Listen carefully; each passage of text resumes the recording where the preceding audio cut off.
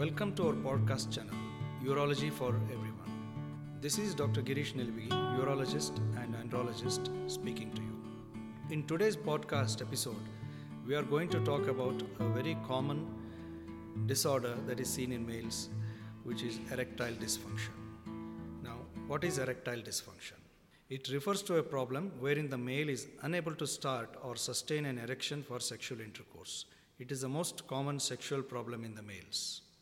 The male finds it difficult to get an erection despite adequate sexual stimulation, and also there is difficulty in sustaining or maintaining an erection. This makes it difficult to penetrate the vagina during intercourse. The causes of erectile dysfunction are many. In the young age, most of them are due to psychological causes. For example, it could be a work-related stress, finance-related stress, lack of privacy, relationship problem with the partner, etc. These problems lead to erection problems, and once the man fails to penetrate, he loses confidence. This leads to a vicious cycle of poor erection and loss of confidence, which worsens the already poor erections. He starts avoiding sexual intercourse, and this worsens the relationship between the partners. Unless this cycle is broken, the treatment is ineffective. Now, what happens during erection? Erection needs adequate blood supply to the penis. When a man is excited, the blood supply to the penis increases. However, the blood supply may not be adequate in many situations. For example, situations or conditions like diabetes, atherosclerosis, psychological problems, and other abnormalities of the artery and vein of the penis can lead to this. Apart from inadequacy of blood supply, nervous disorders like sensory neuropathy, as happens in diabetes, can result in erection problems. There could be decreased male hormone levels, also called as testosterone, which can cause this problem. Now, when you go to a urologist, he takes the basic history to assess the problem, does physical examination to see if there are no gross abnormalities in your genitalia, and some basic and also specialized tests.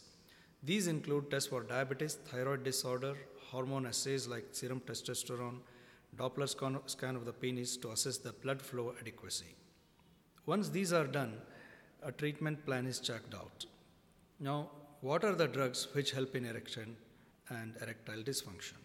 Drugs which increase the blood flow to the penis are the mainstay of the treatment. Examples of these drugs are sildenafil, tadalafil, vardenafil, etc. These drugs are available widely and are used commonly.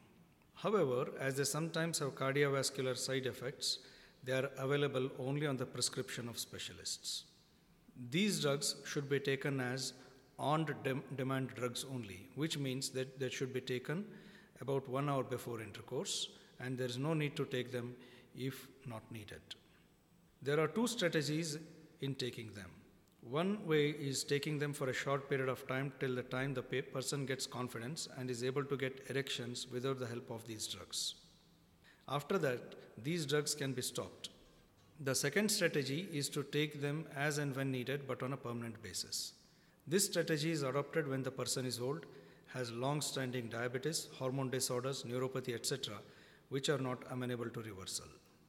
In any case, these drugs work very well because they are highly effective.